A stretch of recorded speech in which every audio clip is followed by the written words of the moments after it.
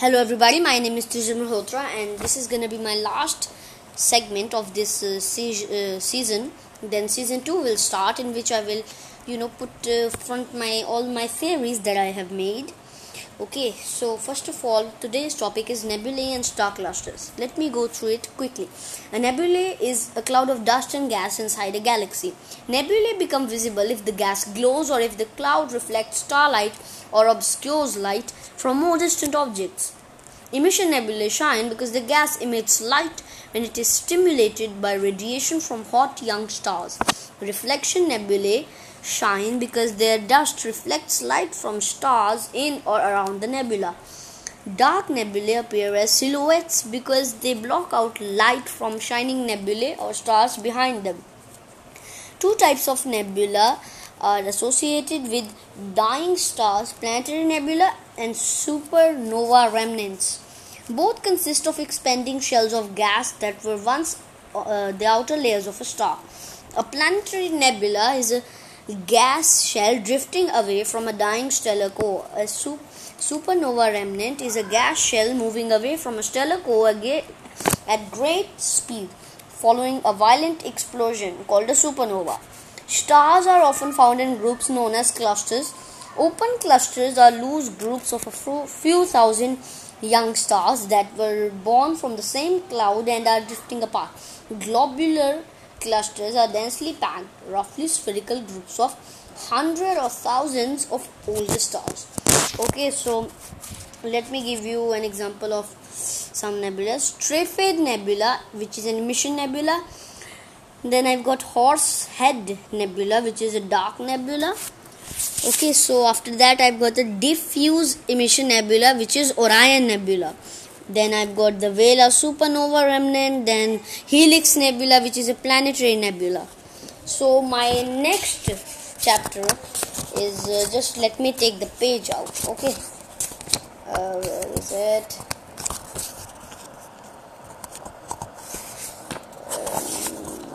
Here it is. Neutron stars and black holes, which is my favorite chapter. Okay, second favorite. Neutron stars and black holes. Okay, neutron stars and black holes form from the stellar cores that remain after stars have exploded as supernovae. If the remaining core is between about 1.5 and 3 solar masses, it contracts to form a neutron star. If the remaining core is greater than about 3 solar masses, it contracts to form a black hole. Neutron stars are typically only about 10 kilometers in diameter and consist almost entirely of subatomic particles, sorry for the mistake, called neutrons. Such stars are so dense that a teaspoonful would weigh about 1 billion tons. Neutron stars are observed as, you could say, pulsars, okay, so called because they rotate rapidly and emit two beams of radio waves which sweep across the sky and are detected as short pulses. Black holes are characterized by their extremely strong gravity, which is so powerful that not even light can escape. As a result, black holes are invisible. However, they can be detected if they have a close companion star. The gravity of the black hole pulls gas from the other star, forming an accretion disk that spirals around the black hole at high speed, heating up and emitting radiation. Eventually, the matter spirals in to cross the event horizon, which is the boundary of the black hole, thereby disappearing from the visible universe. So, let me just give you an example of a black hole. Okay, so not a name it's got. I tell you that there is a very massive black hole in the center of our Milky Way. Okay, so after that, the next thing I've got for you is quite a surprise. You won't believe which topic I'm bringing up. Not everyone wants to read such a boring topic, but still I've put it in my book. So I'm not gonna tell about let me just tell you. So next topic is stars of the northern skies. Okay, I'm not gonna talk about southern as we haven't got too much of time. Okay, So stars of the northern skies.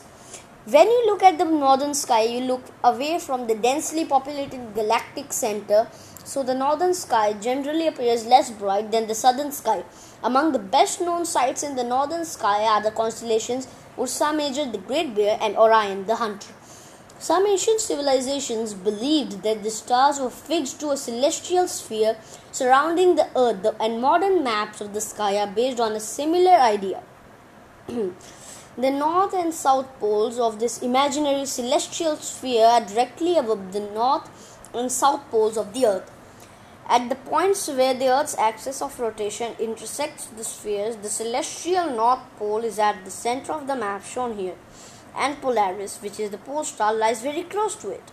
The celestial equator marks a projection of the earth's equator on the sphere. The ecliptic marks the path of the sun across the sky as the earth orbits the sun.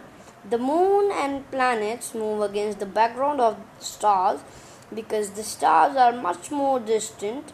The nearest star outside the solar system, Proxima Centauri, is more than 50,000 times further away than the planet Jupiter. Well, that was a shock. I thought I would visit stars someday, but no problem. So my next topic is, just let me take out the last topics of this, the Uranus planet and Neptune. These are my second and third favorite planets. Okay. So let's begin with the Uranus. Okay.